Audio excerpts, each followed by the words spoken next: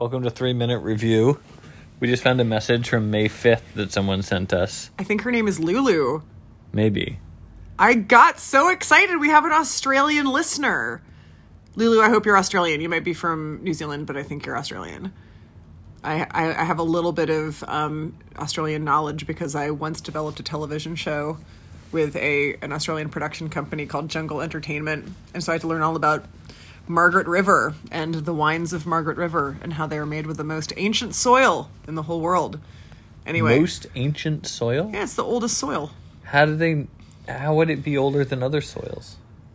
Because of, terraforming and tectonic plates, probably? That seems weird. It seems like that's just a weird claim. I mean, I guess you could measure it with science. I'm sure science measured it. But then, I've been throwing out stats recently.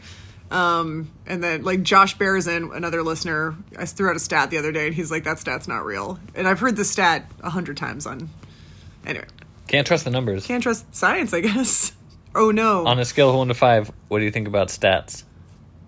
I love them. I love stats, actually. 5 out of 5. 5 out of 5. I feel like I am very much ascribed to the, if you can't measure it, it doesn't exist. You armed with the stats, a dangerous thing. You armed with numbers is dangerous.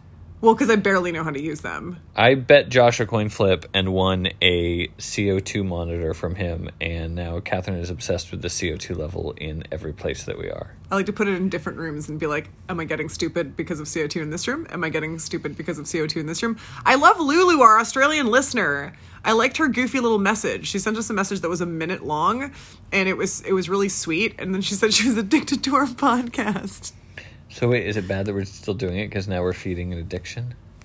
Maybe she used to be addicted to other things. How do you rate finding an old message from May 5th today? Well, first I was scared. So it was the first when you said we got a message, an old message.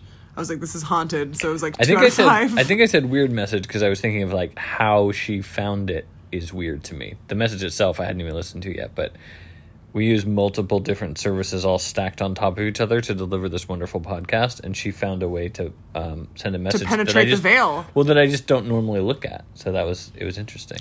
I liked it.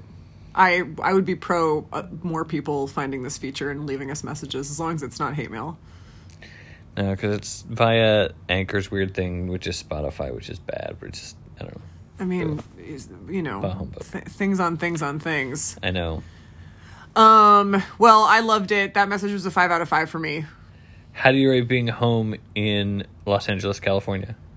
4 out of 5. I always get depressed when we come into the city because it just it's yellow, and especially in the summer it's yellow and dry. But then we get onto our street and our neighborhood, and I'm like, this street is good and this house is good. And now there is a dog inside it who we picked up. Georgie back. 5 out of 5. 5 out of 5 for Georgie. I've been trying to leave the house all day. Can't do it because of this poodle. Who's barely even paying attention to us. I don't care.